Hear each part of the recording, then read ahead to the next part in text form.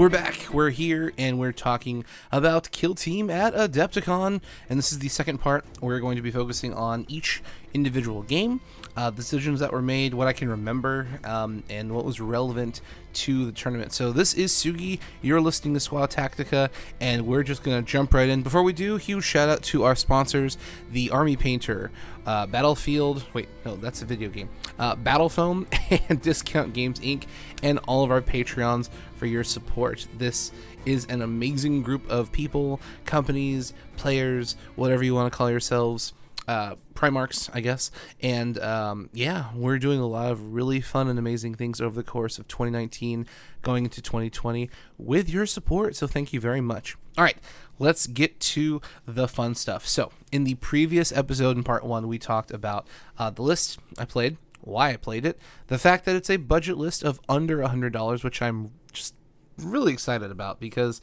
there's a lot of people who feel or perceive or think that to be competitive and to be successful, you have to spend a lot of money. You have to spend more than $100. You have to buy all these boxes. You have to have all these models. And my attempt to prove that wrong had some great success, I think, personally. So, going into round 1, it is a 90-minute match. You have time to set up your terrain. You roll off for placement. You roll for all that stuff. We're not going to talk about that just because we all know how that works. So, round 1, I played against one of our listeners whose name was Matt. He was fantastic. I loved talking to him, playing with him, and it was just a blast. So he was playing Raven Guard, which was interesting. I hadn't seen that before. This was also the gentleman. I did want to give a huge shout out to Matt because he told me about something that I'm going to be promoting as much as humanly possible over the course of the next few weeks. Warhammer Community has a program for teachers in schools to help promote the tabletop hobby in clubs. Matt is a teacher, and he told me all you got to do is send like an email to the Warhammer Community. You have to prove that you work at a school, and they send you a ton of product. They send like a starter Age of Sigmar set, a starter 40k set, some paints, some brushes, some terrain. They send you like $300 or $400 worth of product for free in the attempts to, you know, show your students what Warhammer gaming looks like, what miniature gaming looks like. You get to play the game. You can play it either in fantasy or in sci-fi. You have the opportunity to, you know, engage in the hobby aspect, so painting, modeling, collecting, that kind of stuff. And he said it has just it's been incredible. His students love it. A lot of them went out and actually bought their own kill teams. The club has developed into not only a Warhammer club or a miniatures club, but they've been starting to play kill team matches because it doesn't cost a lot of money. It's very time efficient, and there's so many different armies that the students are able to pick and choose whatever they want very easily. So big shout out to Matt for letting me know about that. If you're listening and you're a teacher and you have students or you want to start a club, please check this out. I'm blown away. Games Workshop is providing this service to the community and to these schools. I think it's amazing what they're doing. So definitely check that out. But let's talk about round 1. Competitive play mission, Raised Archive. As I said before, for those of you who are listening, if you're at home, you're on your phone, you have the time and ability to look this up, Adepticon posted all of these online for free. They have pictures, basically the exact same thing I have in my hand as a digital copy. So if you kind of want to see this as I go along describing it, you can. Otherwise, I'm going to do the very best I can to describe the matches and what we're looking at, so you have a good picture in your head what's going on as we play through the game. So kill teams, mission for 2 players, battlefield, blah, blah, blah, scouting phase, don't do it, deployment, same old, battle length, 4 rounds. Every single match was 4 rounds. That's important. Just because sometimes, let's see, the first game did... Yeah, the first game we came to time. Did we go to time? No, we ended right before time. Second game was a tie because we went to time. And the third game I won right before time was called. So the 90 minutes is relevant when you're playing these matches because it covers the game, the setup, the mustering, the picking of, selecting of your secondary objectives. All that stuff is very important. So you're playing on the standard kill team map size. The victory conditions are taken hold. At the end of the battle round, a player scores 1 victory point for each of the following conditions that they satisfy for a maximum of 3 victory points. Number 1, you control 1 or more objective markers. Cool. Number 2, you control 2 or more objective markers. Pretty easy. Number 3, you control more objective markers than your opponent. The range to control or contest an objective marker in these scenarios is 2 inches of the marker. A player cannot score more than 9 victory points for this condition during the mission. So once you hit 9 victory points, you're capped out. Nothing more you can do. You might as well abandon it and search for secondary objectives. Secondary objectives for this the secondary objectives for this map are cut apart, engage on all fronts, high profile targets, proximity alert, and recon sweep. Conveniently, I have the cards with me, so I'm just gonna go over them in a nutshell. I actually read through each and every individual card in the previous episode, so if you're listening to this and you didn't listen to part 1, go listen to part 1. So cut apart is the one where at the end of the fight phase, score a victory point if 1 or more models from your kill team killed someone. Engage on all fronts. Let's see here. That's the one where you divide the battlefield up into 4 quarters. If you have a model in each of the quarters, at the end of the round, you get a victory point. High profile targets. Every specialist you kill, you get a victory point. What else here? Proximity alert. This is the one where at the end of the battle round, you score a victory point. If there's 1 enemy model within 2 inches of 2 or more of your models. And then recon sweep, the one I absolutely hate. If you have 1 of your models within the enemy's deployment zone, you get a victory point. So I clearly took proximity alert here on this one. What else did I take? Oh, I took engage on all fronts. And I definitely took the cut apart.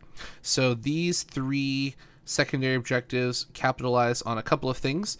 Engage on all fronts allows me to move across the battlefield wherever I want, and because I have so many models, I'm probably going to be scoring this on turn 1, which I did. Proximity alert gives me the opportunity to get in my opponent's face with melee combat, and on average I'm going to have 2 or 3 poxwalkers attacking a model, which will give me victory points very quickly because all I have to do is have 2 or more of my models within 2 inches of one of the enemy and I get a victory point. Cut apart is going to help me focus on the fight phase, which I brought the Great Plague Cleaver melee guy, Pestilax, the first guy we painted and named, if you remember, and then the Great Flail of Corruption guy. So I have a bunch of Poxwalkers. I don't remember the list. I should have written it down, but if I'm not mistaken, it was 8 Poxwalkers, Flail of Corruption, Great Plague Cleaver, my leader, and I did bring the Blight Launcher Heavy Specialist, and I'm pretty sure that was it. It was just 4...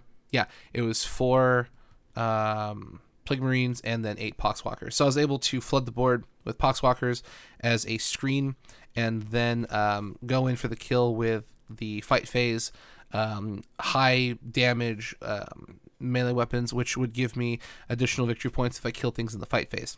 So, looking at the map, it is Hammer and Anvil, so you are on the short ends of the map, not the long ends of the map like Dawn of War. This also had the secondary objective Evaluate Find. At the start of the movement phase, if you control 1 or more objective markers, you can choose a model from your kill team within 1 inch, and then you score a victory point, but they can't do anything. So when you deploy, it's a 6-inch deployment zone, and at the very end of the 6-inch deployment zone, in the dead center of the map, you have a piece of... not terrain, what am I thinking of? You have an objective marker, so does your opponent. So when you're placing the terrain, both of us covered it so that it was something you couldn't see. And basically at the start of the game, we deployed a model on top of that, and then we were just constantly scoring 1 victory point. Because in the take and hold, you automatically get 1 victory point if you control 1 or more objective markers, and then you would use Evaluate Find to get the secondary victory point because you would just, stick your guy on there and make the declaration, all right, I Evaluate Find, boom. So, it was a guaranteed 2 victory points for me and my opponent.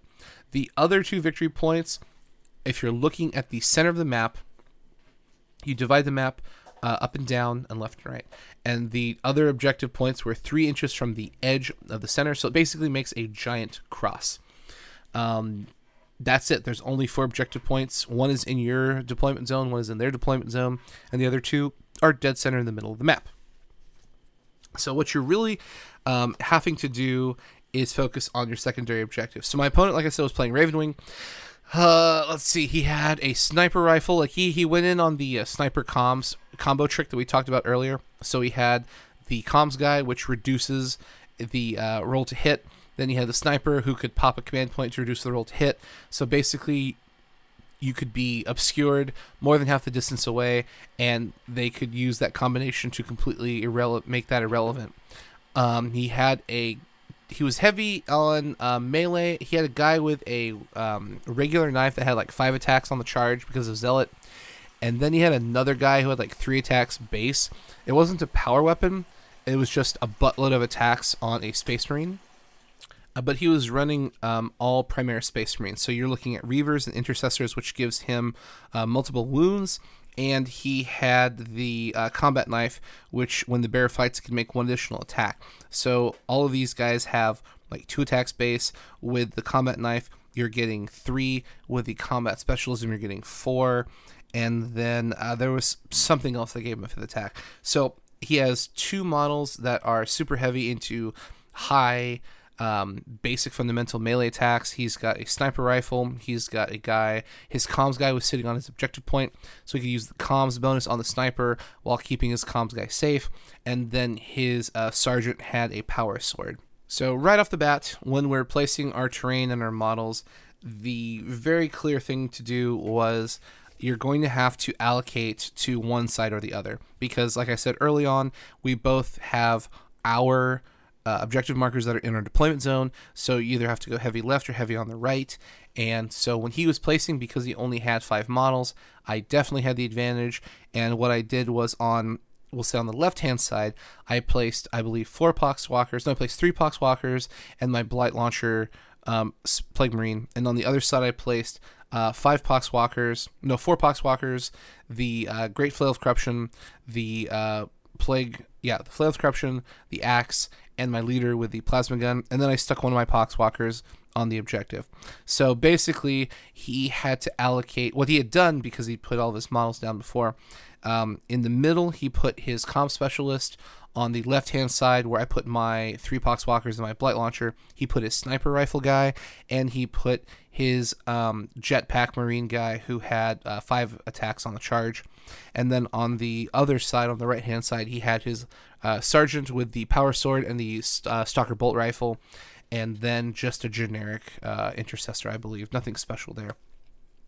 So the idea I had at the start of the game was to pressure him into either overcommitting or trying to push me out of one of the lanes. And in hopes of him overcommitting, I would be able to do 2 things. One, I should be able to capture the lane where I have a heavier presence. But because the middle was open, and I don't have a picture to describe it, but basically you could see from each point in the middle across the field. So if he overcommitted into one, I could shoot him from the other side with my plasma gun, or I could shoot him from the other side with my Blight Launcher. Turn 1 was really interesting. I got incredibly lucky, and my Blight Launcher was able to kill his sniper rifle model in the first round of shooting. It was just a bad luck. It was really bad luck rolls. I hit, I wounded, he didn't save, I had my D3, and I rolled 3 dice, and, you're just not going to survive 3 dice coming at you, needing a 4, 5, or 6. And so, like, right off the bat, his plasma guy was gone. I was able to hold my objective. I was able to hold the objective on the left-hand side where the sniper rifle guy was. So immediately, I was able to do a lot of things. I was able to get 1 victory point for controlling 1 or more. I was able to get a victory point for controlling 2 or more. I was able to get a victory point for controlling more objectives than my opponent, because we were contesting the middle right side objective, because I had a couple of my Poxwalkers had gotten there by running, and then a couple of his guys had gotten there by running. So we're kind of fighting over the right-hand side objective. I have my objective in my deployment zone. He has his objective in the deployment zone. So I've got 4, he's got 2, and then I'm also scoring points on proximity alert and high-profile target because his sniper was a specialist. So like right off the bat, turn 1 was real good for me. It put me way ahead in the lead, and that did help kind of catapult me into winning my first round. Round 2, he charges me on the left-hand side where he had his 5 attacks. Combat knife guy, he runs into my blight launcher guy. He sticks a wound, but it turns into a flesh wound, so that didn't kill me. I countercharge him with 2 of my 3 poxwalkers because I need to make sure one of my poxwalkers is on the objective. Nothing happens. That's pretty much the end of the game for that model. That, you know, he doesn't kill anything. I don't really kill anything. We'll just kind of sit there and hug each other and have tea. The interesting thing for the game was the right hand side, where we're fighting over this point. So he's got his Reaver Sergeant with his power sword, who, you know, is chewing through my poxwalkers. But then my Flail of Corruption and my Great Plague Axe get in there, and we just start beating him to smithereens and putting wounds on him.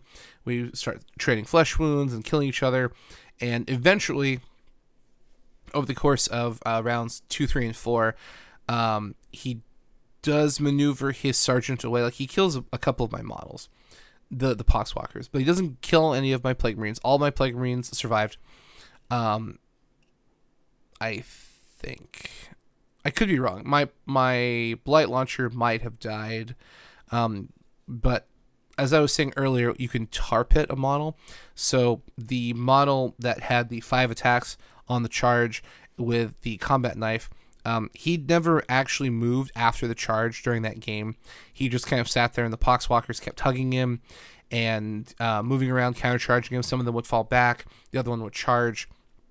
So that way I was able to control the point while keeping my opponent locked in combat the entire game. So it's very possible I lost my blight launcher guy, but I know I didn't lose him turn 2, maybe turn 3. But there was just a constant mixture of, like, you know, I would go first, he would fall back. Or, I mean, I would go first, I would fall back, but then I would charge with my other guy. So there's, like, basically these 3 poxwalkers keep rotating. There's a poxwalker, there's 2 poxwalkers in, you know, base to base combat. One of them falls back, which moves them to the, you know, the command point. One of them charges, and it's only like 2 inches away, so they automatically make it because it's less than 4 inches. So it's like, you know, charge, fall back, charge, fall back, charge, fall back. It's kind of a dirty thing. I don't think my opponent ever got to go first in this game, so I was just constantly moving and just setting myself up for locking him out during the course of the game. It didn't really work as well on the right hand side, where sometimes I did want him to go first because that would give my poxwalkers the opportunity to charge and maybe do some more work, because they have to move into my range, my realm of command, as opposed to just being right outside where, you know, you might be 11 or 12 inches away, and the odds of me rolling that are not very good. In fact, in round 3, after I'd killed one of the models, I charged with my Great Plague Cleaver to attack the generic Raven Guard, and I rolled an 11 when I needed a 12, and it was just really frustrating that I couldn't get there, and I'm just staring down a weapon to the face, and I got countercharged, and it sucked. But, you know, it happens. So anyways, the game I definitely won. I was hitting all of my secondary objectives quite frequently. I got proximity alert 3 of the 4 rounds. That was really easy. High profile targets, I believe I killed 2 of his 3 specialists, so that was really easy. And then engage on all fronts was just super, super, super, super easy to do, because I had poxwalkers in every corner was really easy to do, because I've got one in the back who's automatically in one of the corners. I'm fighting over points in the middle of the map. Like, literally I can just have one poxwalker on one side, you know, holding down a point, one poxwalker on another side of the corner attacking the the knife guy.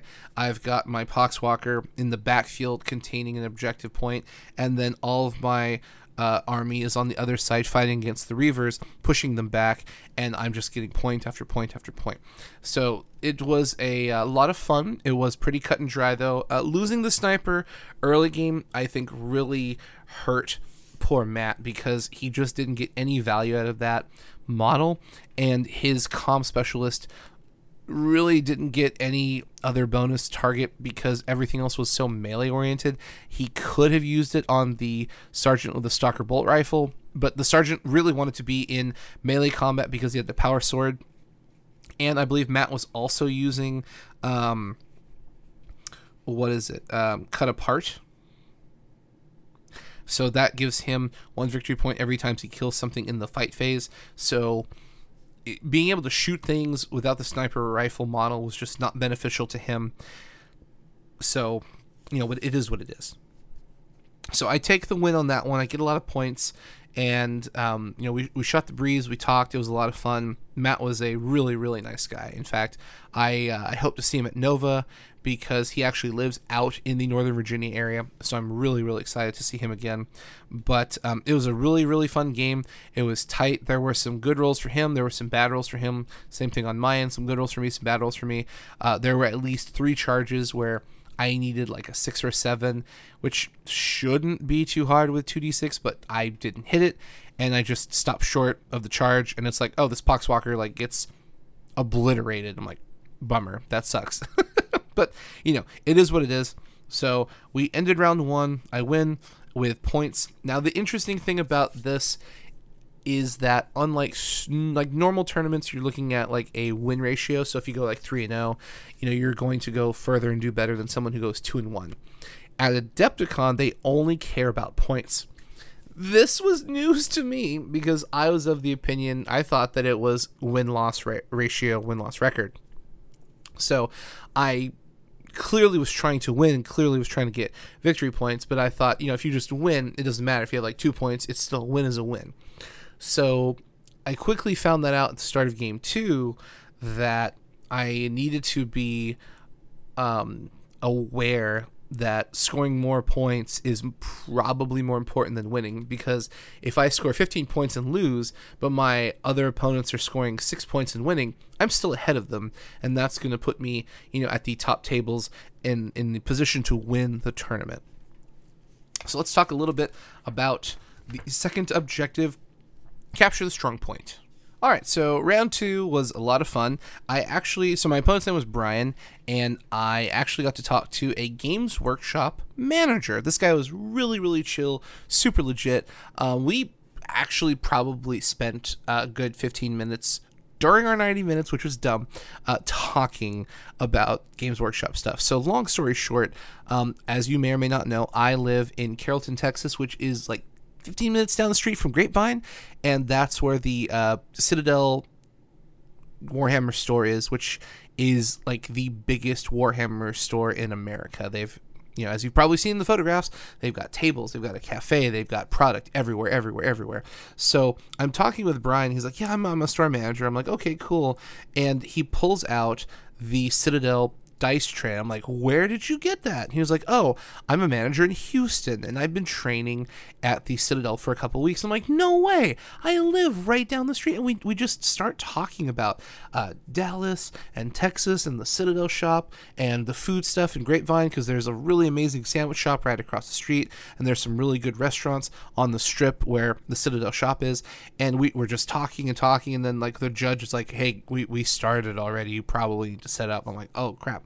So we went to time and tied. That's like the long and short of this episode synopsis. But boy, Brian was just a phenomenal guy. Tons of fun to talk to.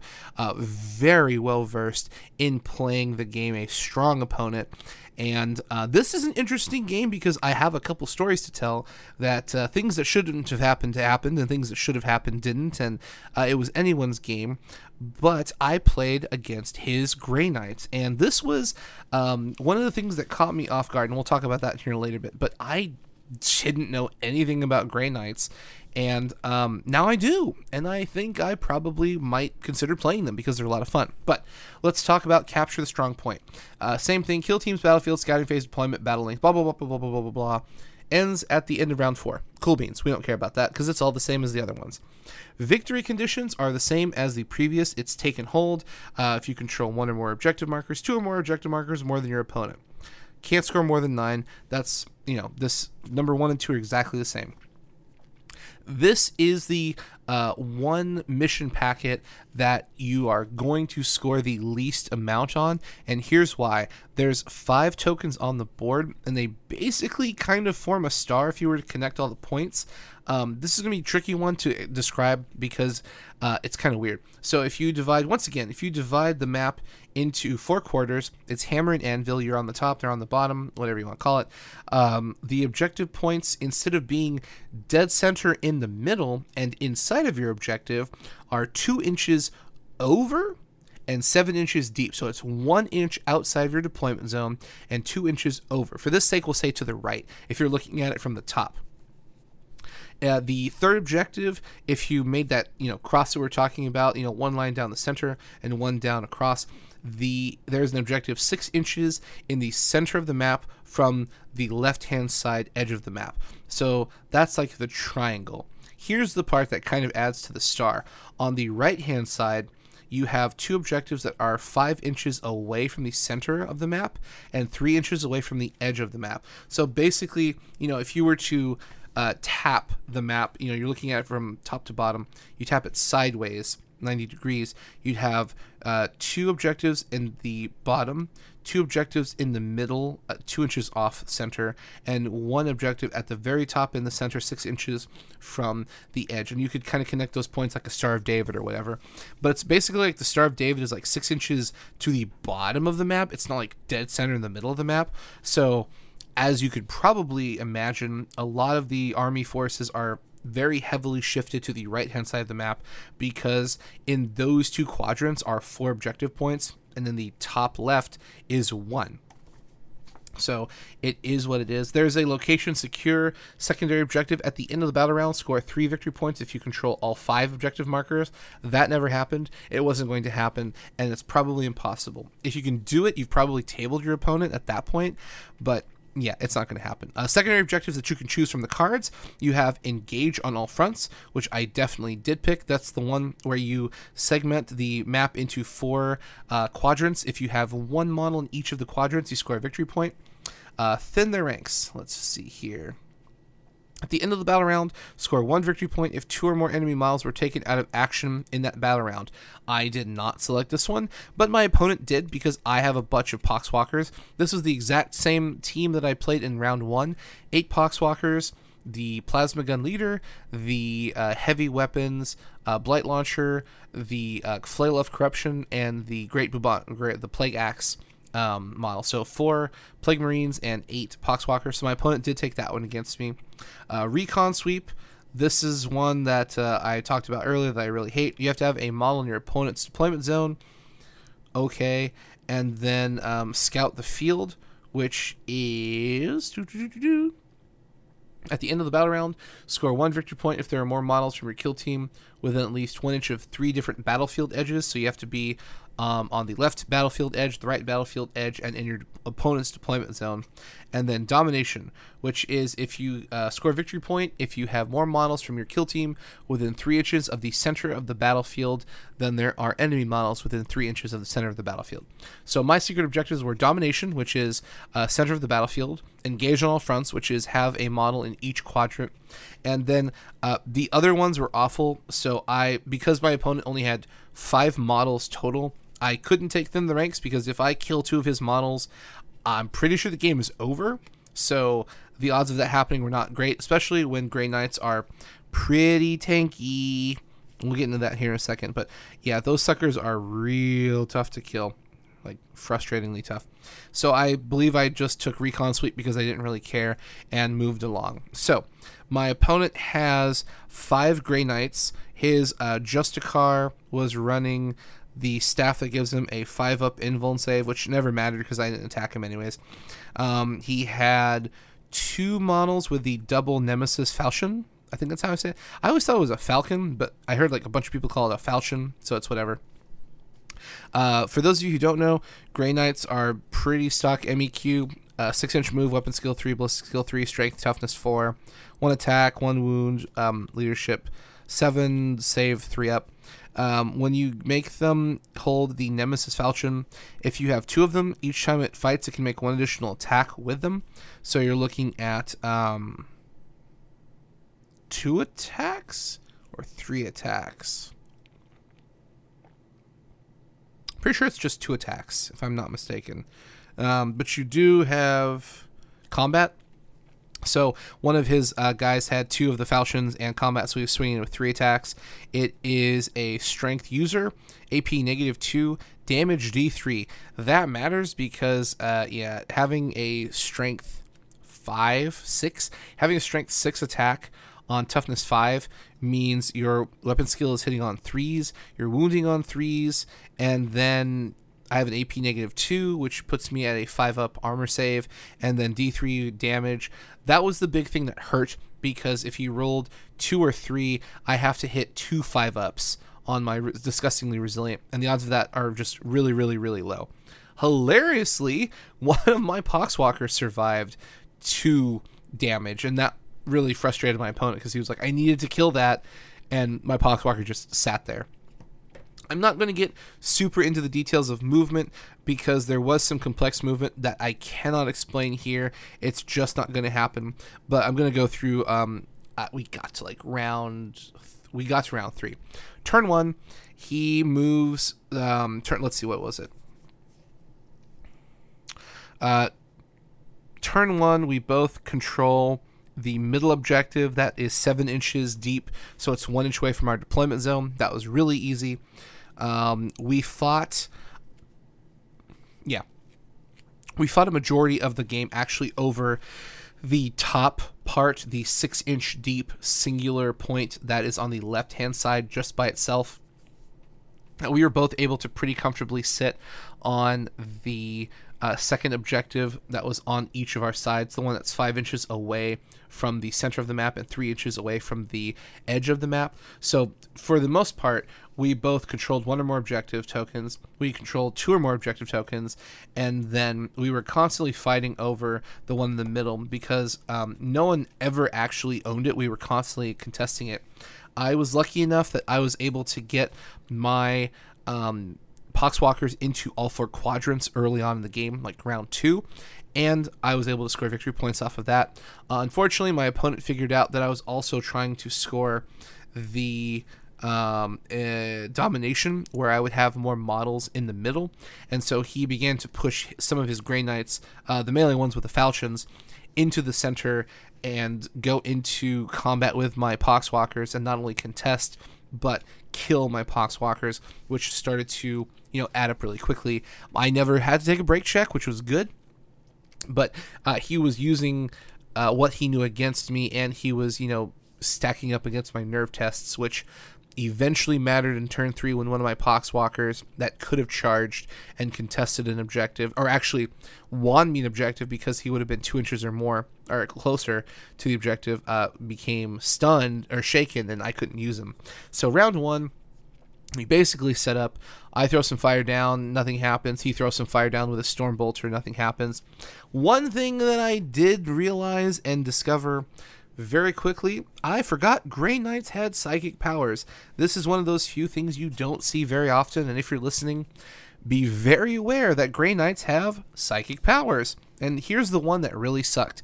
Psybolt. Psybolt has a warp charge value of 5, which means you roll 2d6 and you just have to roll 5 or higher on 2 dice.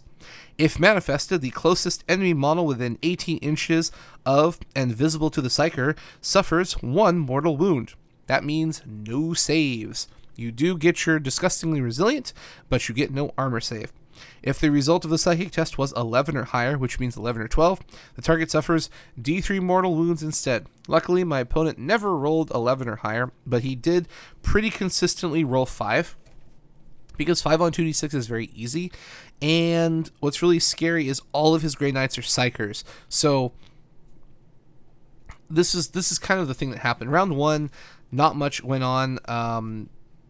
I think he killed a Poxwalker because I hid most of my models or kept them out of range, because Cybolt only has an 18-inch range, and we're like so far away from ourselves early game.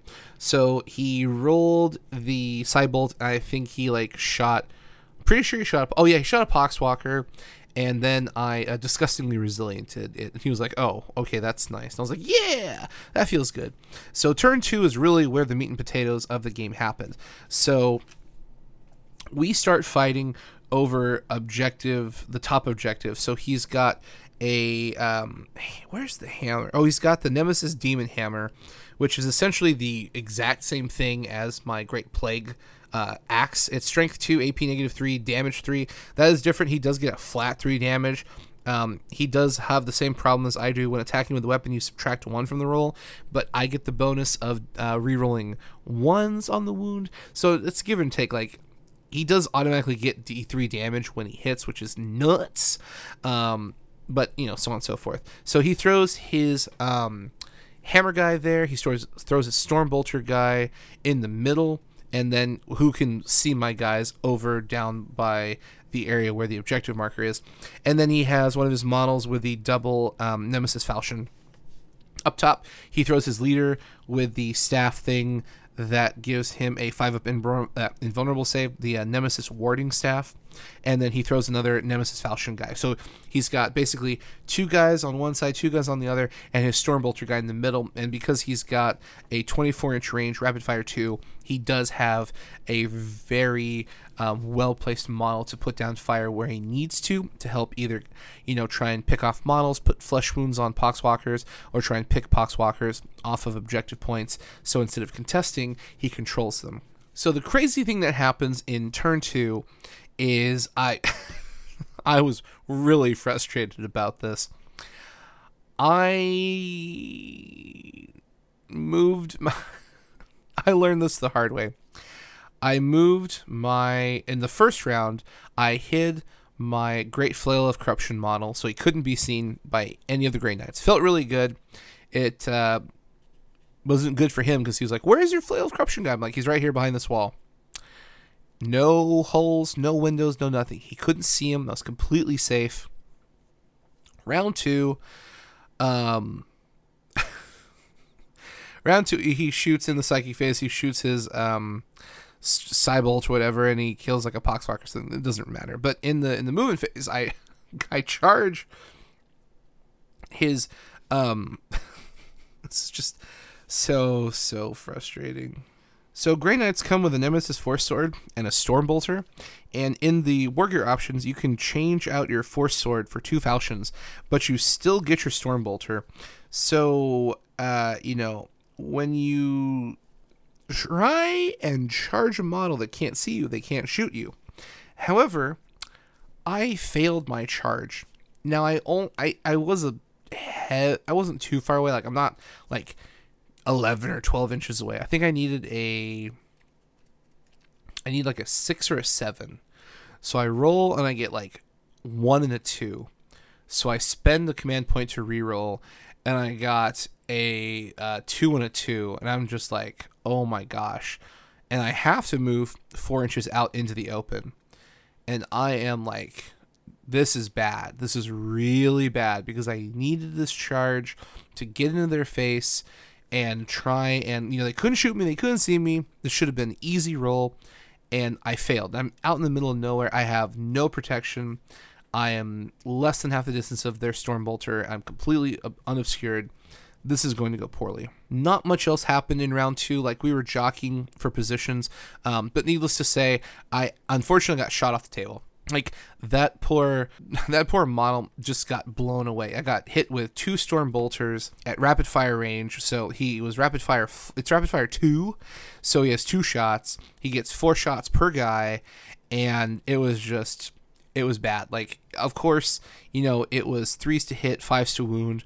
I did get my armor save, and I did get my disgustingly resilient, but there's just not much when you're taking 8 shots to the face and eventually one of them got through. One of them gave me a flesh wound, and then the other one just killed me because I had the flesh wound. So instead of a 4, 5, or 6, it was a 3, 4, 5, or 6, and I pretty much knew it would take a miracle to save my guy, just because he was able to hit me with the 2 models with Rapid Fire 2, which turned into Rapid Fire 4, and then he had his other guy with a Storm Bolter who hit me at 24 inches. Now, I was more than half the distance away, but I wasn't obscured, so he was still rolling 2 shots with force to hit.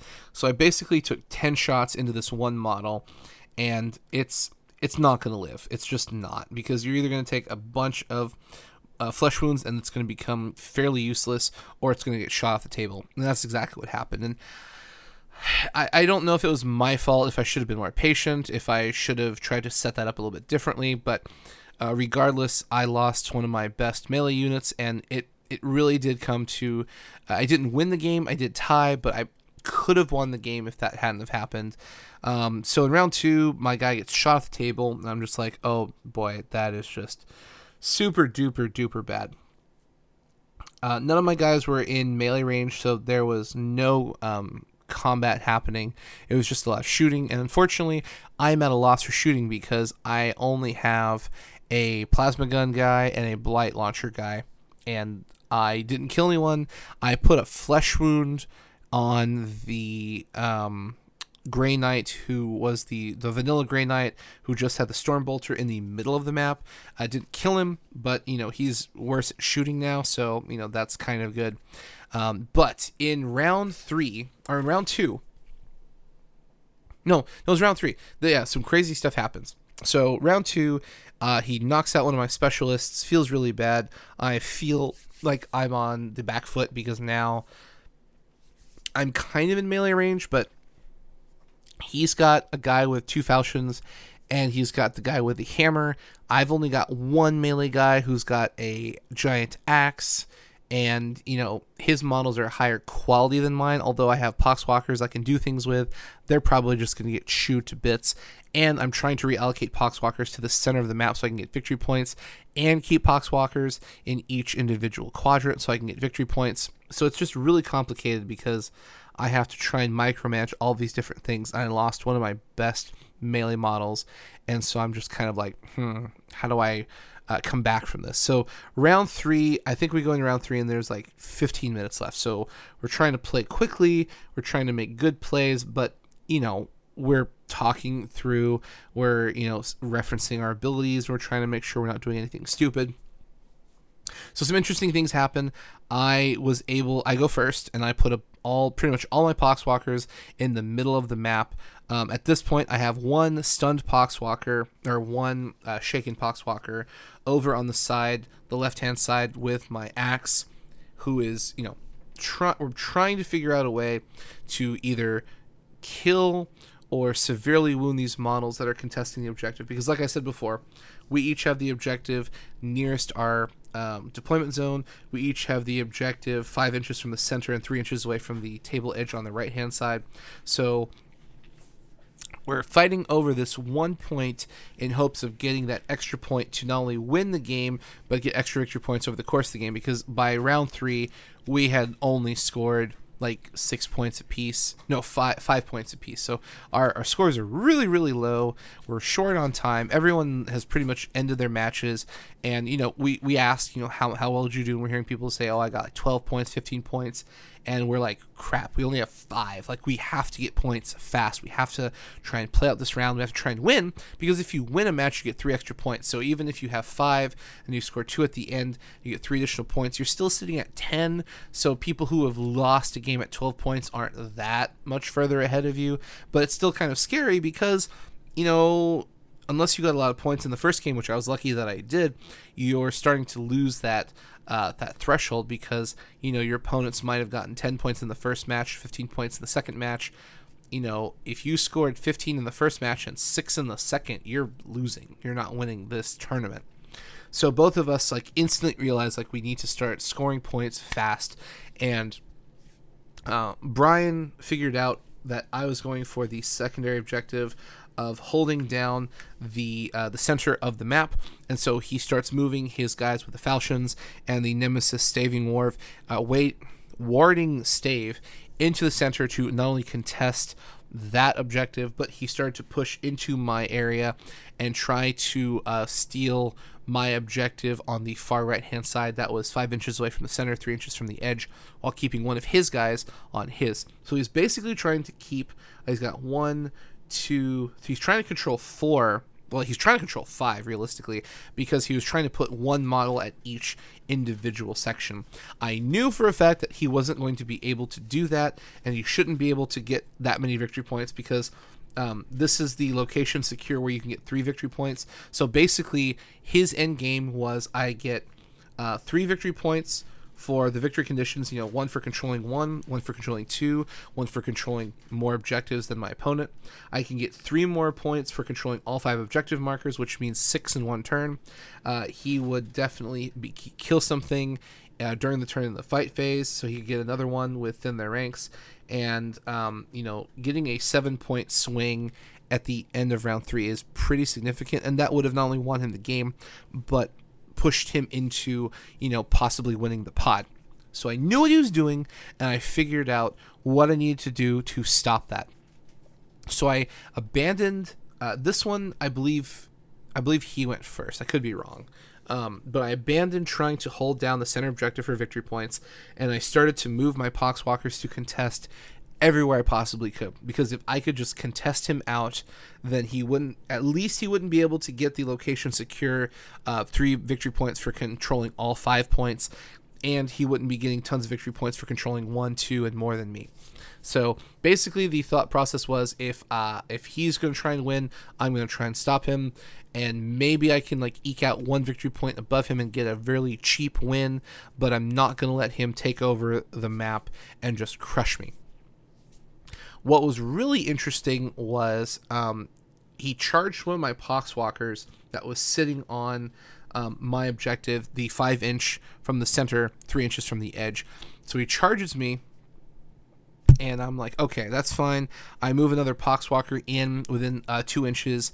I tried to actually charge him. I didn't make it, but I happened to be 2 inches away from the point. So I'm contesting it because he has 1 guy there. I have 2 guys there. I was pretty sure that Poxwalker was going to die. So at that point, it was, in my head, it was just a contested objective. I wouldn't control it, but he wouldn't get points either. We both controlled the center objective, so that's an easy 1 victory point for the both of us because we would control 1 or more. I didn't have control of the center. He didn't have control of the center, so neither of us would get victory points. If he hadn't shown me his, I accidentally showed him mine, and I miscounted. I thought I had 3 guys there, and he had 2. Unfortunately, one of my models was 3.01 inches out, so I was not within the 3-inch range of the center, so I didn't get the victory point. So I assumed he probably had the same thing, so I had to make sure he didn't get it. So at this point, he's got control of 1, I've got control of 1. He moved his both of his Grey Knights off of the 5-inch away, 3-inch away to try and push me out of mine and the center. And then he's got 2 models on the 6-inch from the center, in the center from the left edge of the field, and I have nothing. So at this point, I'm like, okay, I need to do something. I need to get in. We need to have some kind of contact. So I charge him, he just readies all of his models that were sitting on that objective on the left hand side, and so I charge him with my my axe, and I get in, which is good. He hits me with Overwatch, nothing goes through, I'm fine.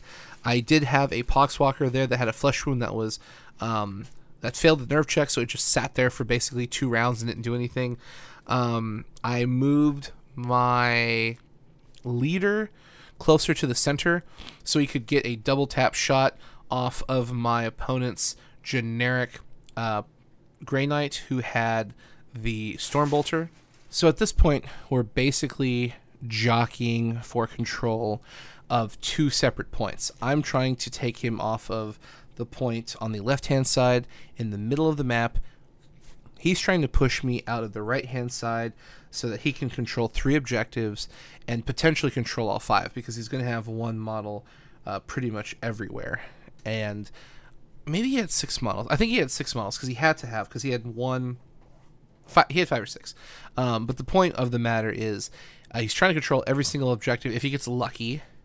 And I'm holding the one on my side with a Poxwalker, which he's pushing for. Now, he didn't actually get to that objective. He tried to do a charge and he failed, so that was lucky for me, because that means I'm not going to be having to worry about contesting all 5 points. I'm going to definitely control 1. He's definitely going to control 1, and we're going to fight over the other 2. No, he only had 5 because he abandoned the other one. So,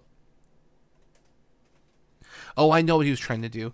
We didn't find out how much time we had until after all the charging was done, because I figured if he had killed me off of 2 of the points in round 4, he could move his Grey Knights to control all 5 points. So this, I knew he was setting it up for a round 4 3-point swing. He wouldn't get it here. That's what it was. So I'm sorry if that came across incorrectly. He did have 5 models, but I realized he was setting himself up so that after the fight phase, he should kill a majority of my models that were holding points. He would get points because they wouldn't be contested, and then during round 5, he could spread out, control all 5, and I would have lost a significant amount of my army, and it would have been really difficult for me to stop him, because he could just shoot me off or charge me, and, I would be in a lot of trouble. So round 3, he's setting up, he's trying to do all this stuff, and I'm like, okay, I gotta stop him, I gotta slow him down, I gotta do something here. So, like I said, I charge his hammer with my axe. We're both gonna swing really slow at each other. He then countercharges my axe with his falchions. So basically there's 2 of his guys in base contact with 1 of mine. However, we were attacking through a wall, so all of us were obscured from each other, which was kind of nice because it means the hammers, it was bad because the hammers hit each other on 5s, but his falchions hit on 4s. It doesn't matter. I was able to at least lock down 2 of his models, which means they're not shooting with the storm bolters, which was nice. Unfortunately, that also meant that my Plague Belcher and my leader were unable to shoot anything because they were in combat. I did come to find out that bad things happen when you are in the psychic phase and your opponent can shoot you with a 18-inch shot. And your closest guy is your Blight Launcher guy. And I was like, oh, that sucks. So on turn 3, the psychic phase goes off. He throws a Psybolt from his generic guy who's kind of in the middle of the map now, who is within 18 inches and can see my Blight Launcher. He shoots him. I take a mortal wound. I do happen to get lucky and save on my Disgustingly Resilient, which he was like, okay, lucky. That feels good. And so here's where the crazy stuff happens. We go into melee combat. Yeah, we go into the shooting phase, first of all. And I am like, all right, here we go. We've got the Blight Launcher. I've got 2 shots. I can see his generic guy who has the Storm Bolter. He's not obscured. He's within, less than half the distance. I get 2 shots. So I need 3s to hit. I need 3s to wound. And I have AP -2. And I have a D3 damage. So both hit. Both wound. He fails one of his rolls. And I get D3 damage. And I'm like, all right. I'm killing this model. I'm going to be able to have a lot stronger board presence. This is going to be great. I'm super excited. I roll 3 damage dice. 1, 2, 3. I need a 4, 5, or 6 to kill this guy. So, as anyone would guess, I'm shocked. He's shocked. He's like, oh, that's crazy. I'm like, yeah, that's nuts. So I spend a command point, and I get to roll all 3 dice because that's what happens. 1, 1, 2. And we both stare at that roll for a few seconds in awe, like, that should be a dead model. He just takes a flesh wound. What the heck is going on here? And I'm just like, that is bad. that is like super bad. because I needed that kill. I super and he's like, yeah, that could have won you the game because I would have been able to kill him. He wouldn't have had I would have had more models in the center of the map, and I would have gotten a victory point, which would have put me above him at the end of the game. Like, this is me talking in retrospect. So if I kill that model, I would have won the game, had one extra victory point, and then an additional 3, and I would have, done better. I actually would have won the tournament. But I didn't, and it was just like, all right, we're moving on. Sith happens, whatever. There's nothing I can do, but it was just mind-blowing that out of 6 dice rolls, I couldn't get a 4, 5, or 6. That was crazy. So shooting phase is done. We shoot each other. Not much happens. I didn't kill anything. Nothing happened. I put a flesh wound, whatever. We go to combat. He charged me. I charged him. I can't remember who went first, but basically, in a nutshell, he swings in with his guys into my axe. I swing into his guys with my axe. He uses a hammer and the falchions. I use my axe. Not much happens. I put a flesh wound on him. He puts a flesh wound on me. And it was pretty boring. Here's the other crazy thing that happened in round 3. Like, insanely crazy. So going back to the position that we talked about, remember when I said he charged the objective that was on my side of the field with the 5 inches deep, 3 inches away from the edge? This was a charge from his double falchion guy who had combat. So he had 3 attacks. The falchions, let's see, they have D3 damage, blah, blah, blah. He obliterates my guy. Like, he flat out, he hits, he rolls to hit, he rolls to wound, he's fine. He rolls the D3 damage, and he gets 3 damage. I roll my disgustingly resilient. I do not pass. He rolls his 3 dice. 1, 2, 2. I look at that and I go, uh-oh. I didn't die. I'm fine. He's like, don't worry about it. I'm going to spend a command point, reroll the dice. 1, 1, 1. And for the second time in the same turn, we both were at a place where if he had killed that Poxwalker, he would have scored that objective. Or no, he would have contested that objective and actually gotten more points because he would have controlled 2 objectives. He would have controlled 1 more objective, 2 more objectives, and more objectives than I would because I would have controlled 1. At this point, I controlled the objective because I had 1 guy in combat with his Grey Knight, and I had 1 Poxwalker that was within 2 inches of the objective. His face dropped, and I was very happy because I knew exactly what had just happened. And in retrospect, the exact same thing had happened. If he had killed that Poxwalker, he would have won by 1 victory point. I would have lost by 1 victory point, and so on and so forth. He would have gone on to have a better chance at winning the tournament. So, like, all this stuff happens, and then time is called, and we were done. Like, they're like, put your dice down, time's up, you don't get to play the rest of the match, score your points, blah blah blah. And I was like blown away because the way the points fell, we both had 7. It was a tie. We both get 1 additional point for a tie, and then we moved into game 3. But literally twice, I rolled 6 dice, couldn't kill a guy. He rolled 6 dice and couldn't kill a guy. And either one of us getting that kill would have changed the course of the game, and we would have won at that point. I guess if we both had done it, we still would have tied. So it doesn't super. It's one of those weird things where it's like, if I had killed him and he had killed me, I would have won. If he had killed me and I would have killed him, he would have won. If we both had killed each other, I guess it's still been a tie. But it was just this crazy story of, like, I roll 3 damage dice, can't get a kill, spend a command point, still can't do it, what the heck? Same thing for him. Just makes for a crazy story that is insane. So the game ends, we both pack up, getting 7 points. Not much to report after all of that, but the game was really tight. The game was really fun. Literally every single decision mattered. I don't really feel like I made any wrong decisions, and I don't think Brian made any wrong decisions. The lack of killing each other with the 6 dice is just a fluke. There's nothing else to say about that.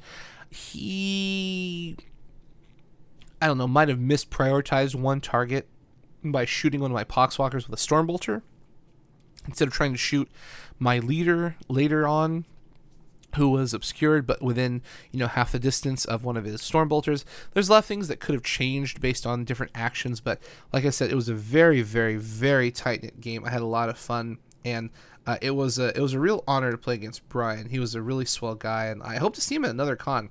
But that was the end of round 2. I'm sitting on, let's see, what did I have here? I have my score. So I had 7 points from game 2, and let's see, 21 points from round 1. So I'm looking at 28 points, 29, 30, 31, 32 with the bonuses from winning and tying.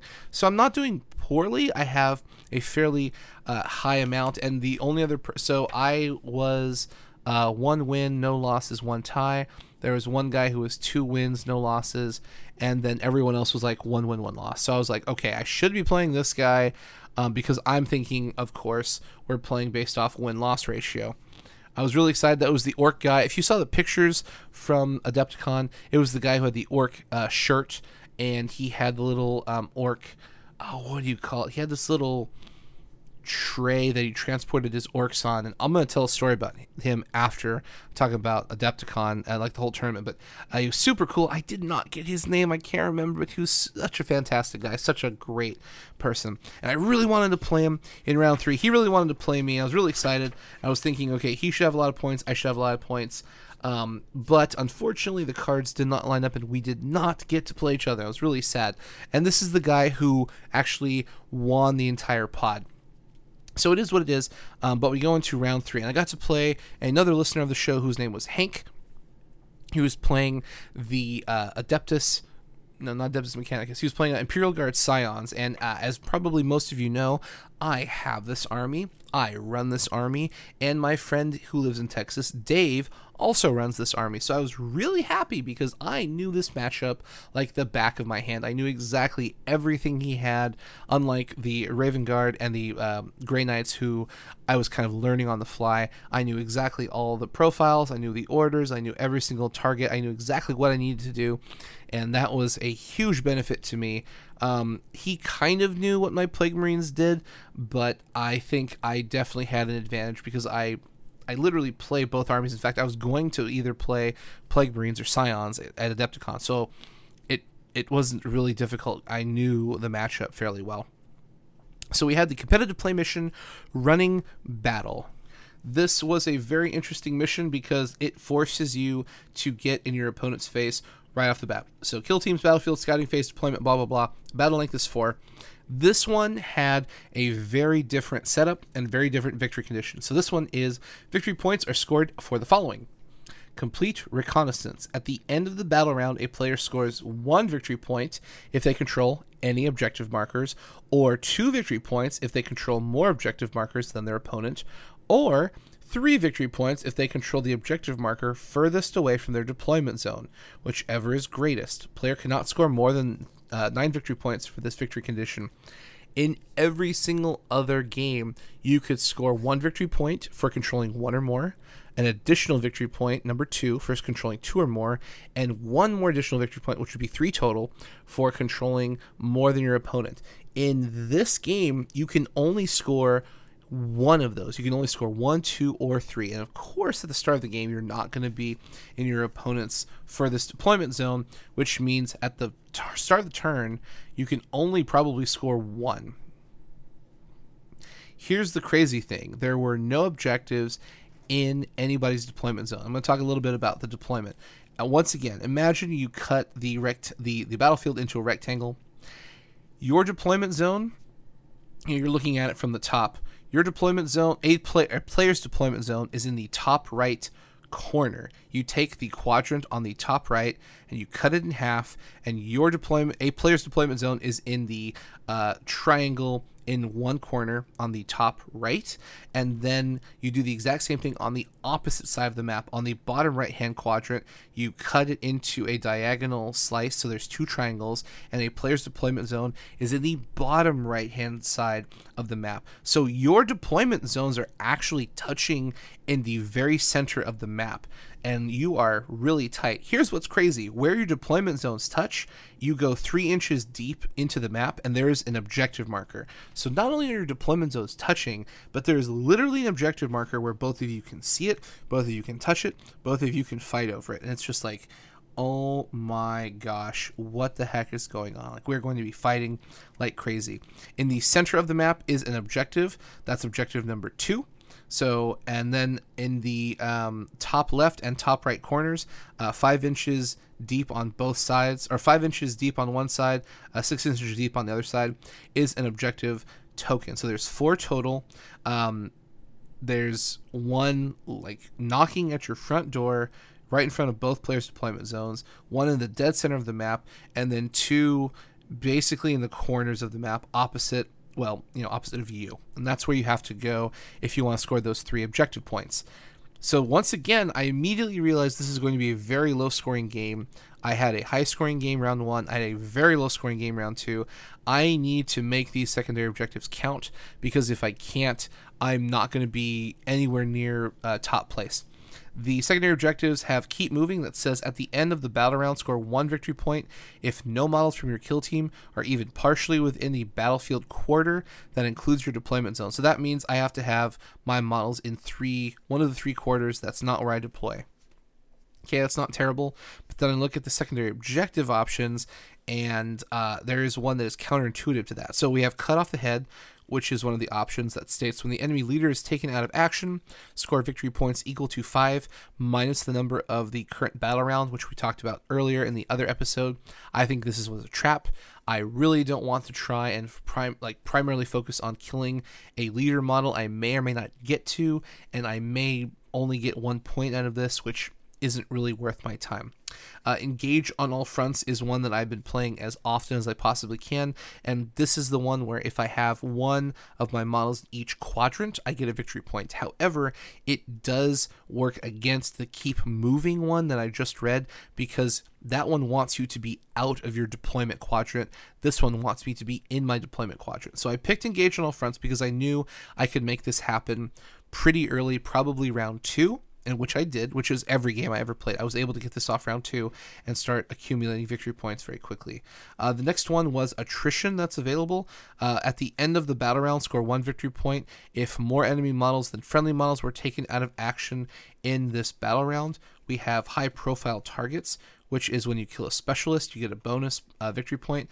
I absolutely took that because he was running 3 specialists and I only ran 2. This was the game where I took 10 Poxwalkers, 2 generics, my leader, and my Flail of Corruption. So I had a butt ton of Poxwalkers because I knew I was going to need to pressure objectives. I knew I was going to try and maybe go for the 3 victory points by being on the other side of the map, although I was pretty sure that was never going to happen. But he actually had the most models of anyone I had played.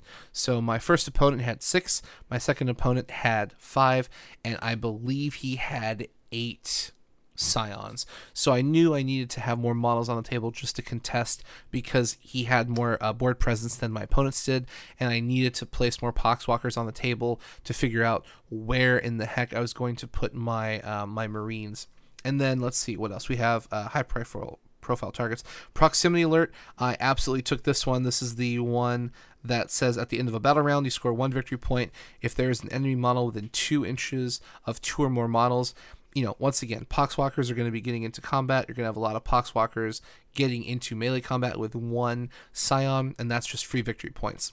So these are the 3 cards that I needed to use to win this game, because I knew I was not going to be doing much of anything with the victory conditions with the complete reconnaissance. Like at maximum I could get like 2 per turn, so I needed to get these secondary objectives on deck as fast as humanly possible so that I can just score. So we get to round 1, and I'm going first. So I run a bunch of my Poxwalkers down south, trying to get close to the center objective and get down towards the objective that's opposite of my corner. And I set, like, let's see what I have. I had 10 Poxwalkers and 4 Plague Marines, so I have 14 models. I put, basically, if I remember correctly, I send 3 Poxwalkers down south for that objective. I send, so that's 3 out of 10, so I have 7 left. Yeah, so I send 3 Poxwalkers down south. I send 3 Poxwalkers and my generic Plague Marine with the bolt gun towards the center. And then I send 4 Poxwalkers, my leader with the plasma gun, my Flail of Corruption, and my other generic. Did I run the generic? What did I run? No, my Blight Launcher. I had my Blight Launcher guy. So I send my Blight Launcher guy, Flail of Corruption guy, leader, and 4 Poxwalkers towards the center objective that's like right in the center of the map, that's between both of our objective points that we're going to be fighting over. So this is one of the games where there was some really, really lucky rolls early game, and I was able to take out a specialist. So on turn 1, I get a point for high-profile targets. We also start fighting over that objective, just like I suspected. I'm able to get an additional victory point for proximity alert. So we're looking at 1 victory point for controlling an objective marker. I'm able to run my Poxwalkers down and get the one that's at the very bottom. So is he. So basically, we both get 1 victory point for controlling an objective marker. We don't get the 2 victory points because we don't control the center one, and because it's too far away, and nobody controls the one that we're fighting over that's in between our 2 objectives. So he doesn't get any secondary victory points. I get 2, so I'm sitting on 3 victory points right off the top of the game, which is good because that's accelerating me into the win condition that I wanted. We go to round 2, and I'm able to spread out and get engaged on all fronts. I'm able to kill another specialist of his, and of course, he's within 2 inches of my models, so I get another 3 victory points off of secondary objectives, and I'm able to take over the center objective. The bottom objectives we both control because no one's able to get that far. I take the center objective, he doesn't contest it, and we're still fighting over that one right there in the middle. So at this point, I get 2 victory points because I control 2 objectives, and I get an additional 3 points because I get all 3 of my secondary objectives. So I get an additional 5 points. So I'm scoring very quickly. I'm scoring ahead of my opponent. Out of the 9 models he had, I think I'd taken out 3 or 4. So I'm starting to dwindle his army. I'm starting to have more field control. I haven't lost any models. I have no flesh wounds. Everything is going my way. We get to round 3, and some nutty stuff happens in my favor. So we both get to the center objective and start fighting over it. Both of us are holding down the objectives opposite of our corners, so that doesn't matter. I control the objective in the center, 3 inches away from the edge that's in between our deployment zones. I have one of my models in every single quadrant. I haven't killed a leader yet, I haven't killed a specialist yet, but my proximity alert is working. So I have a guaranteed 2 victory points from my secondary objectives, and I should be controlling more objectives than my opponent, so that should be another 2 victory points. So we go into round 3, and this is where something really unfortunate happens that I enjoyed, but I don't think my opponent enjoyed. I attacked his leader with 3 of my Poxwalkers. Believe it or not, I killed his leader. And this was crazy because I need 5s to hit, 4s to wound, and then I have no armor penetration. So he has a 4-up armor save. And then I need to roll a 4, 5, or 6 to kill him. So my first Poxwalker attacks. 2 attacks, nothing. Second Poxwalker attacks, nothing. Third Poxwalker attacks, 2 5s. Or I think 2 6s actually. I was like, oh, that's cool, but it probably won't do anything. Roll, I need 4s to wound. 2 4s, or like a 4 and a 5 or whatever. I was like, oh, you take 2 armor saves, but you should be fine. He fails both. Uses a command point to reroll. Fails that one as well.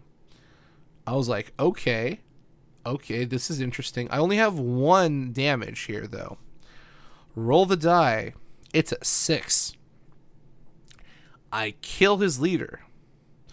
Then I I decide, you know what? I'm probably never going to get to do this, so I'm going to do it now. I have a command point left, and I use Nurgle's Gift. It's a Death Guard tactic. Use this tactic after a Poxwalker from your kill team takes an enemy model out of action in the fight phase. Roll a d6. On a 4-up, you may set up a new Poxwalker within 1 inch of the Poxwalker that made the attack. The new Poxwalker is treated as a member of your kill team, but is not a part of your fire team and is not added to your command roster. I roll my die. I get a 6. So I killed his leader, and I converted it into a Poxwalker, which at that point I could very clearly controlled the center objective because I had way more models. Getting that extra Poxwalker actually helped me control that center objective. So I'm controlling 3 objectives.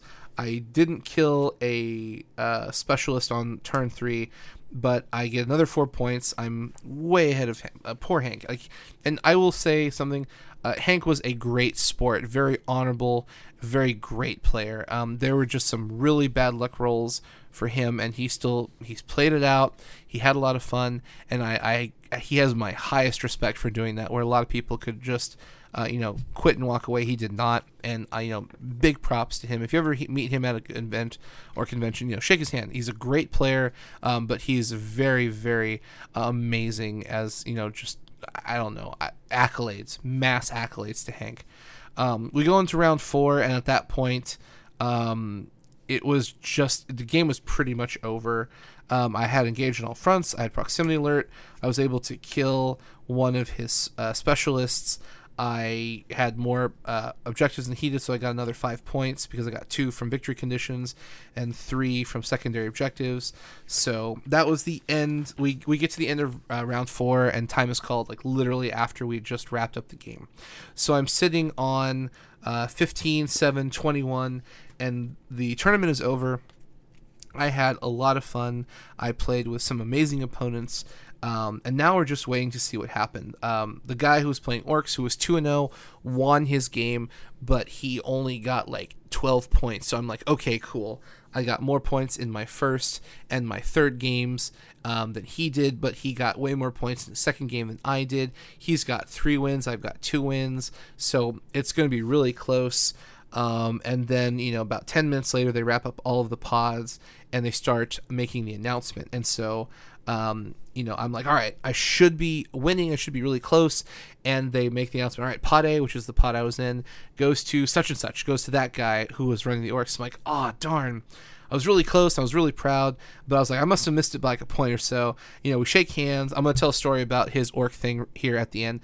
And I was just like, okay. So once they wrap up the awards and give everyone their medals, I go up to the judge and I was like, hey, I was in pod A. My name is John Sugiyama. Can you tell me how many points I had?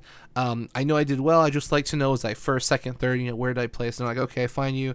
And they're like, well, you tied for first. I was like, how did I lose? And he was like, well, after for tiebreakers, we go to army showing. I was like, oh my gosh, I placed first in my pod with a budget army, having not played in the competitive scene for many years.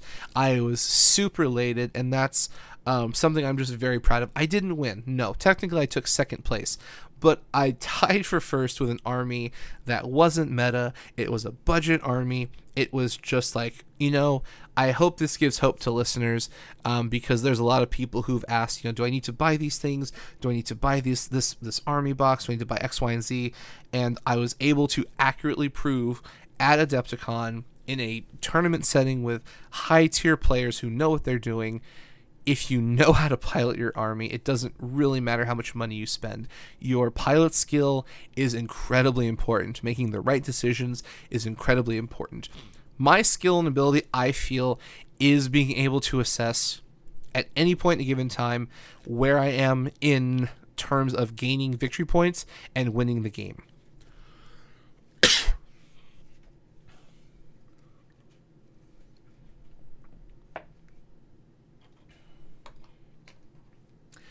A lot of players have different capacities to make strategic and tactical decisions, to understand the math probably better than I do.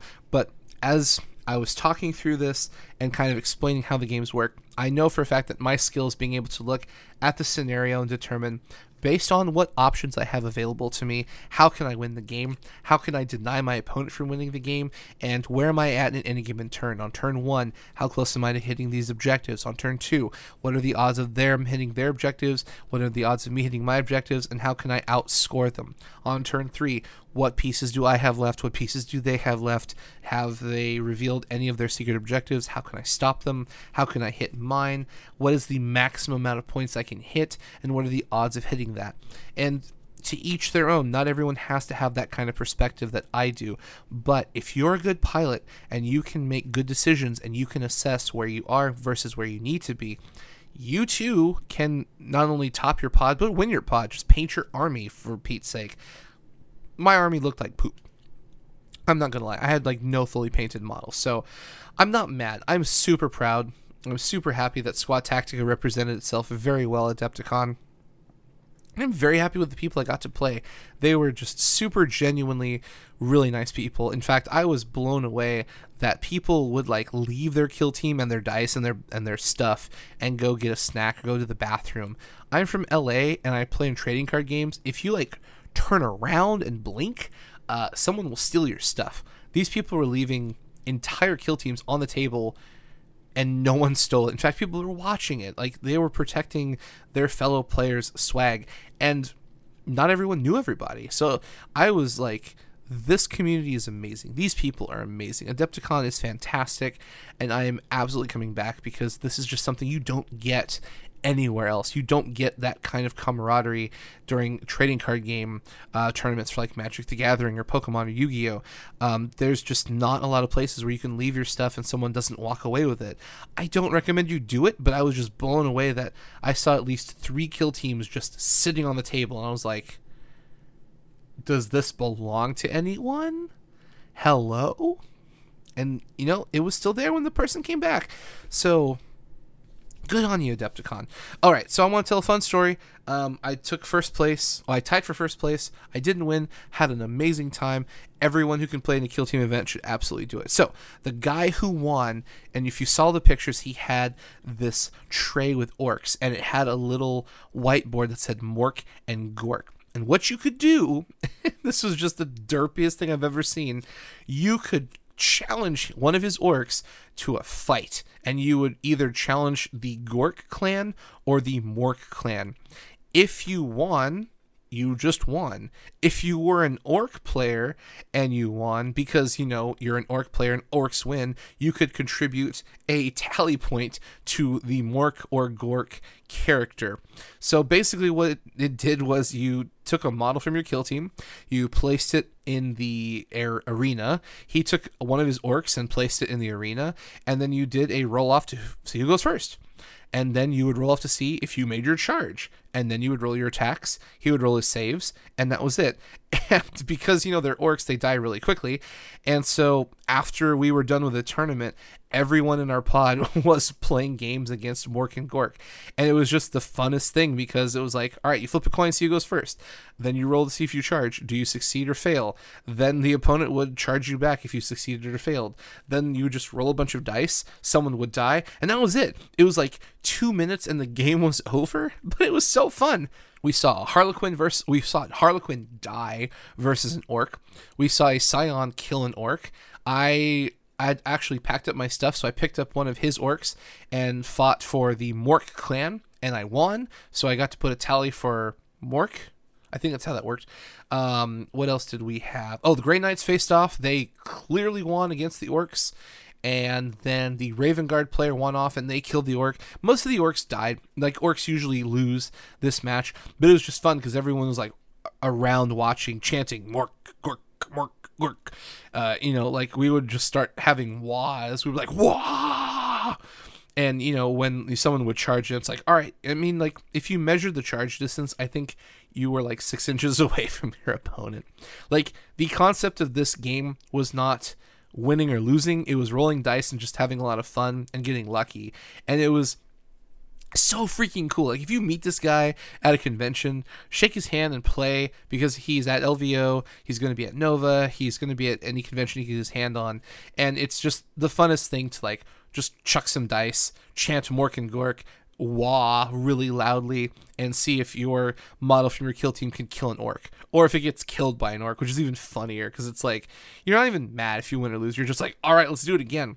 And like, I left because I had to go to dinner with my friends, but there was still like there were people from other pods coming over to fight Mork and Gork. It was just this cool grouping. Like, we started with like 6 of us, playing, and then people started wrapping up their pods and coming over, like, what the heck is this?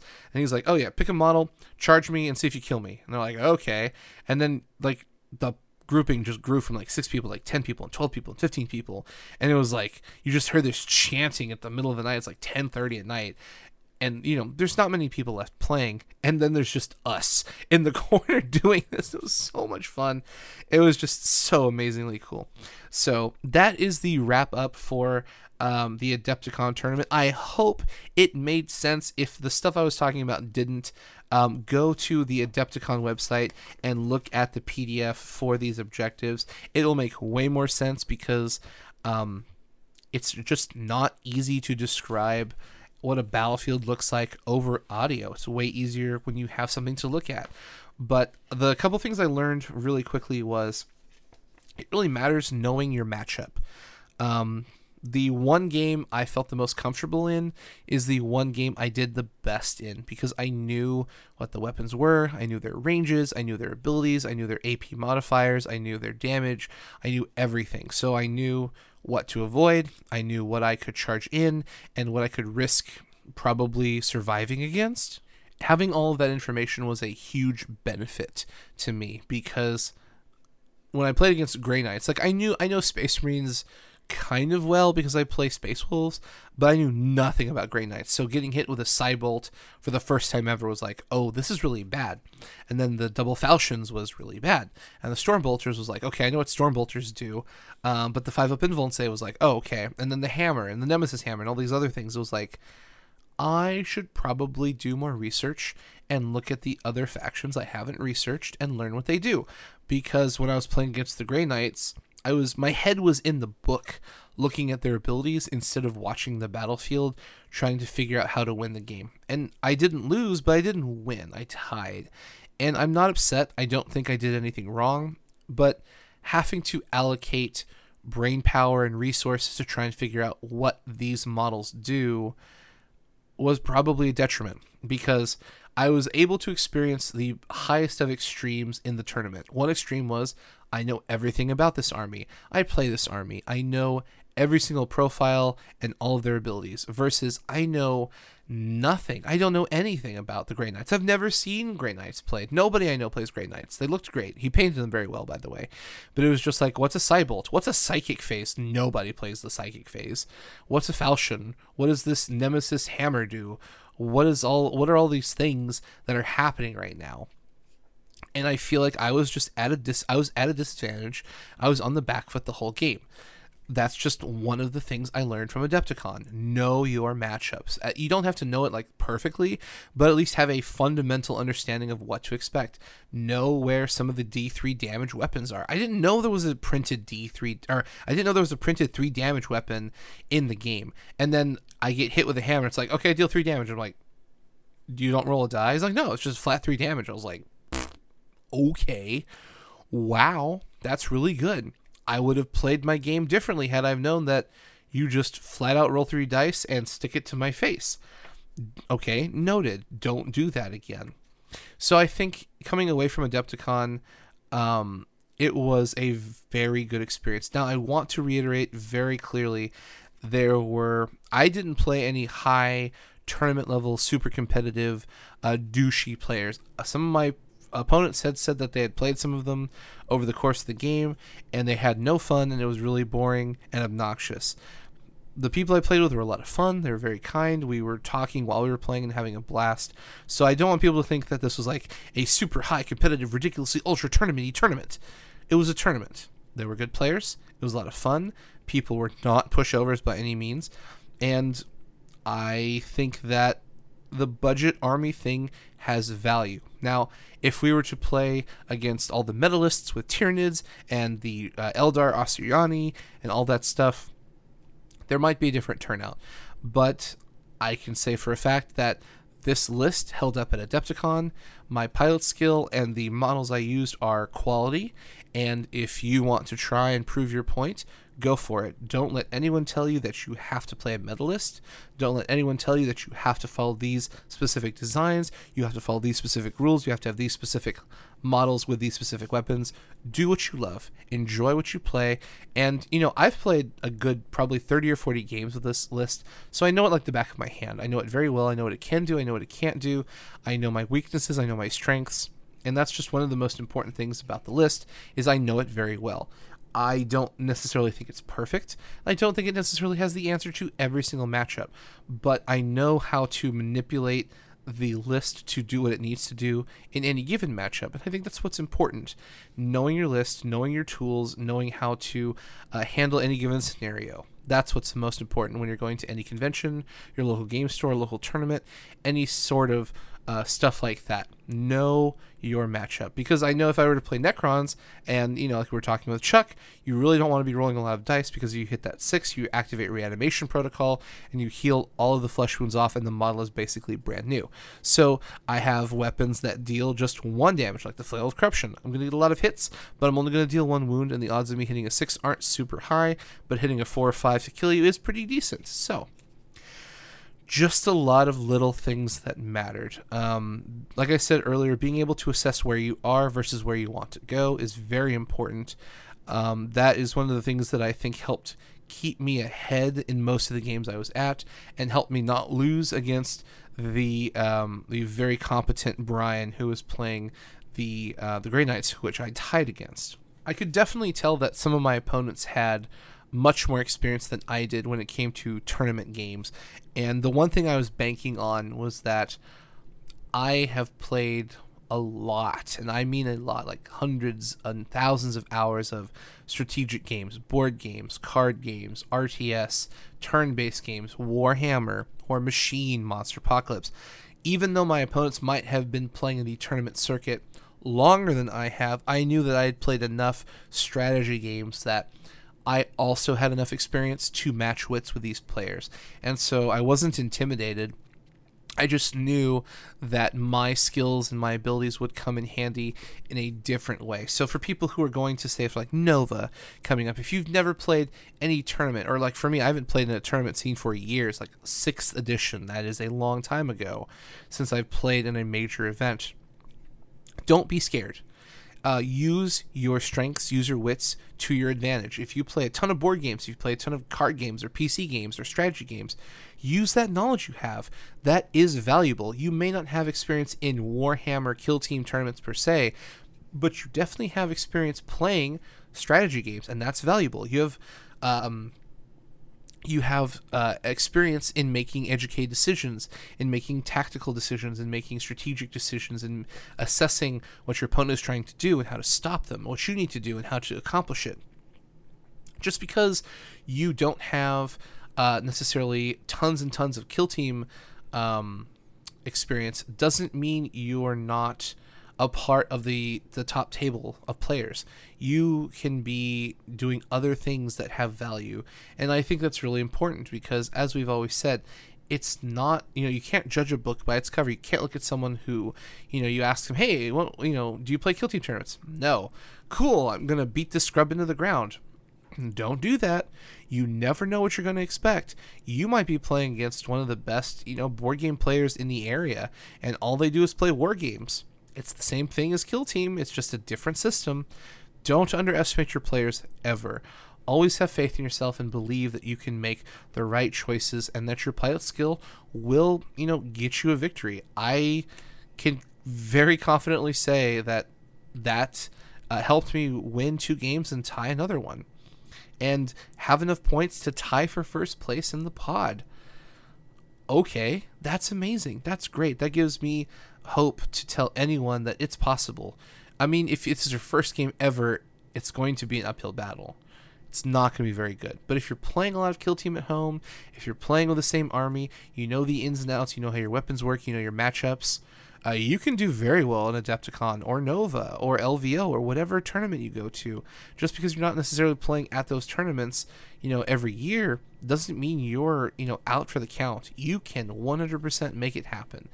And I think that's just incredibly encouraging. Like this event encouraged me in so many ways. Like number one, you can take a budget army to a major event and do well. Number two, your pilot skill matters. You don't have to have all the money in the world to invest in a super expensive army. If you have good pilot skill and you know what you're doing, you can win pods, or at least tie for first place. The other thing is make assessments about your situation. So knowing your matchups is going to be very important, but if you know your matchups and then you look at your kill team mission packet and you're like, okay, we're playing this mission, these are the secondary objectives, this is what my opponent's army does, this is what my army can do, here's where we need to go, here's what we need to do, that is going to win a ton of games. That is going to make a huge difference in how you approach your games. It's going to make a huge difference in how you successfully gain the points you need and get wins on the table. I know Nova plays by win-loss ratio, so that's going to be way more important than your points, because now you're just trying to get a win. I don't think you're really going... I could be wrong, but with Nova, I don't know if it's points-based or not. I'll have to look at what their system is. But the reality of all of this, the culmination of all of this, is you as the listener who is going to these events and playing can go as far as you want as long as you're willing to put in the time. If you're playing the game at your local game store, you're going to get better. And if you get better, you're going to do better in events. And the more you play, the better you get, the more you learn, the more you're able to use the skill to assess value out of objectives, out of tactical decisions, out of strategic decisions. And it's just really simple. Play the game. The more you play, the better you get. And that's really kind of the end of this episode. Is I had a ton of fun. Adepticon was a blast. I'm very proud of my accomplishment, but I want this information to be disseminated amongst the entire community, that you can go as far as you want with what tools you have. And it's very near and dear to my heart because there's so many games, like, for example, Magic the Gathering. I love that game. I play it a lot. But the community and the way the game works is very heavily handed in. You have to buy the top decks to win. Like, you can't show up with a $50 deck and win a tournament. It's just never going to happen. You have to spend the money to get the right cards to play the decks that all the top players are playing. There is no opportunity for someone to come in with a super budget deck with a limited card pool and win a Grand Prix. It will never happen. It can't happen. And sometimes that's frustrating because it kind of feels like at times your creativity in deck building is stifled, because you can either play a deck you enjoy or you can win games, but they don't become mutually exclusive.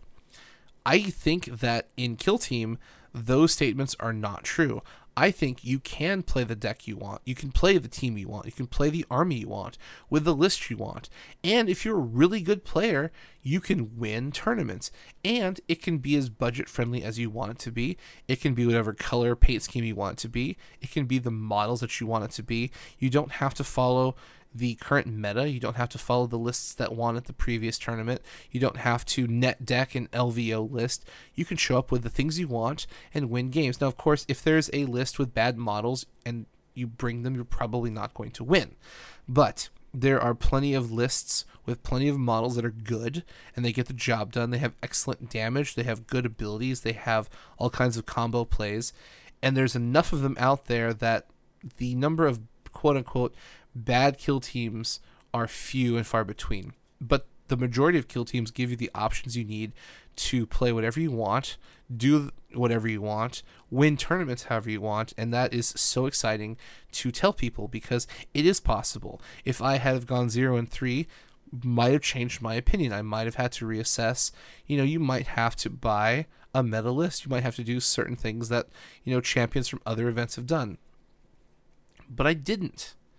And I think that that's important. I think you need to know that you can play the game however the heck you want to play, and you have a fighting chance to win at a major convention. Is it going to be harder if you don't follow the meta list? Probably. Is it going to be much harder? I don't think so. But you might be putting yourself at a natural disadvantage. It might be small, but it's still a disadvantage, potentially. But I'm going to wrap this up by saying, have fun, play what you want to play. That's what's most important. Don't let anyone tell you anything. They can give you advice. Like, people can tell you what works and what doesn't work, but never let someone just walk in and say, hey, you, don't play this because I don't like it. Don't play that because it's bad. Who said it was bad? It's just bad. We have determined it's bad. Who's we? The player base. Don't listen to those people. If you want to play whatever you want to play it. And if you think it's good, then practice day in and day out. Go to your local game store and play that list over and over and over and figure out what works, figure out what doesn't, figure out how to tweak it, and make that list yours. Don't let anyone tell you otherwise, and have fun doing it. So this is a insanely long group of episodes. We've almost got 3 hours logged between these two episodes. So I hope everyone is enjoying the massive amount of content coming out this week for Squad Tactica and Kill Team. As you probably know, as I've said multiple times, I'm going to the Dallas Open here on Friday. I'm recording this on Wednesday morning. Actually, it's Thursday morning because it's 1 in the morning. So we're going to record more Kill Team episodes next week to talk about the Dallas Open. I'm playing in the Kill Team event on Friday, and then I'm going to be playing in the pickup games over the course of Saturday and Sunday, and just playing Kill Team, because that's what this show is about: having fun, learning lessons, becoming a better player, and meeting new people. So that is the end of this episode. Thank you, as always, to our Patreons. Thank you to the Army Painter, Battle Foam, and Discount Games Inc. I have shouted their praises from the rooftops for the last 4 episodes, so I'm not going to do too much more because it is late and my throat is very tired from talking. But thank you to everyone for listening. It is a joy, it is a pleasure, and it is an honor to make this content, to produce it, to talk about this amazing game and this amazing community. Adepticon, in a nutshell, blew me away.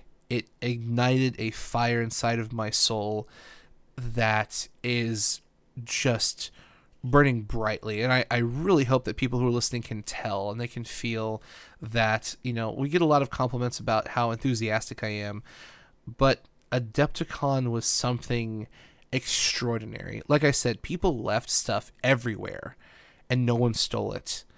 I didn't have my tokens. I completely forgot like an idiot, and I was like, hey, can I borrow your tokens? And everyone was like, sure. In a trading card environment, I would have been afraid of being disqualified because someone would call a judge, hey, this guy doesn't have tokens, and the judge would have been like, you got to go buy tokens or you're disqualified.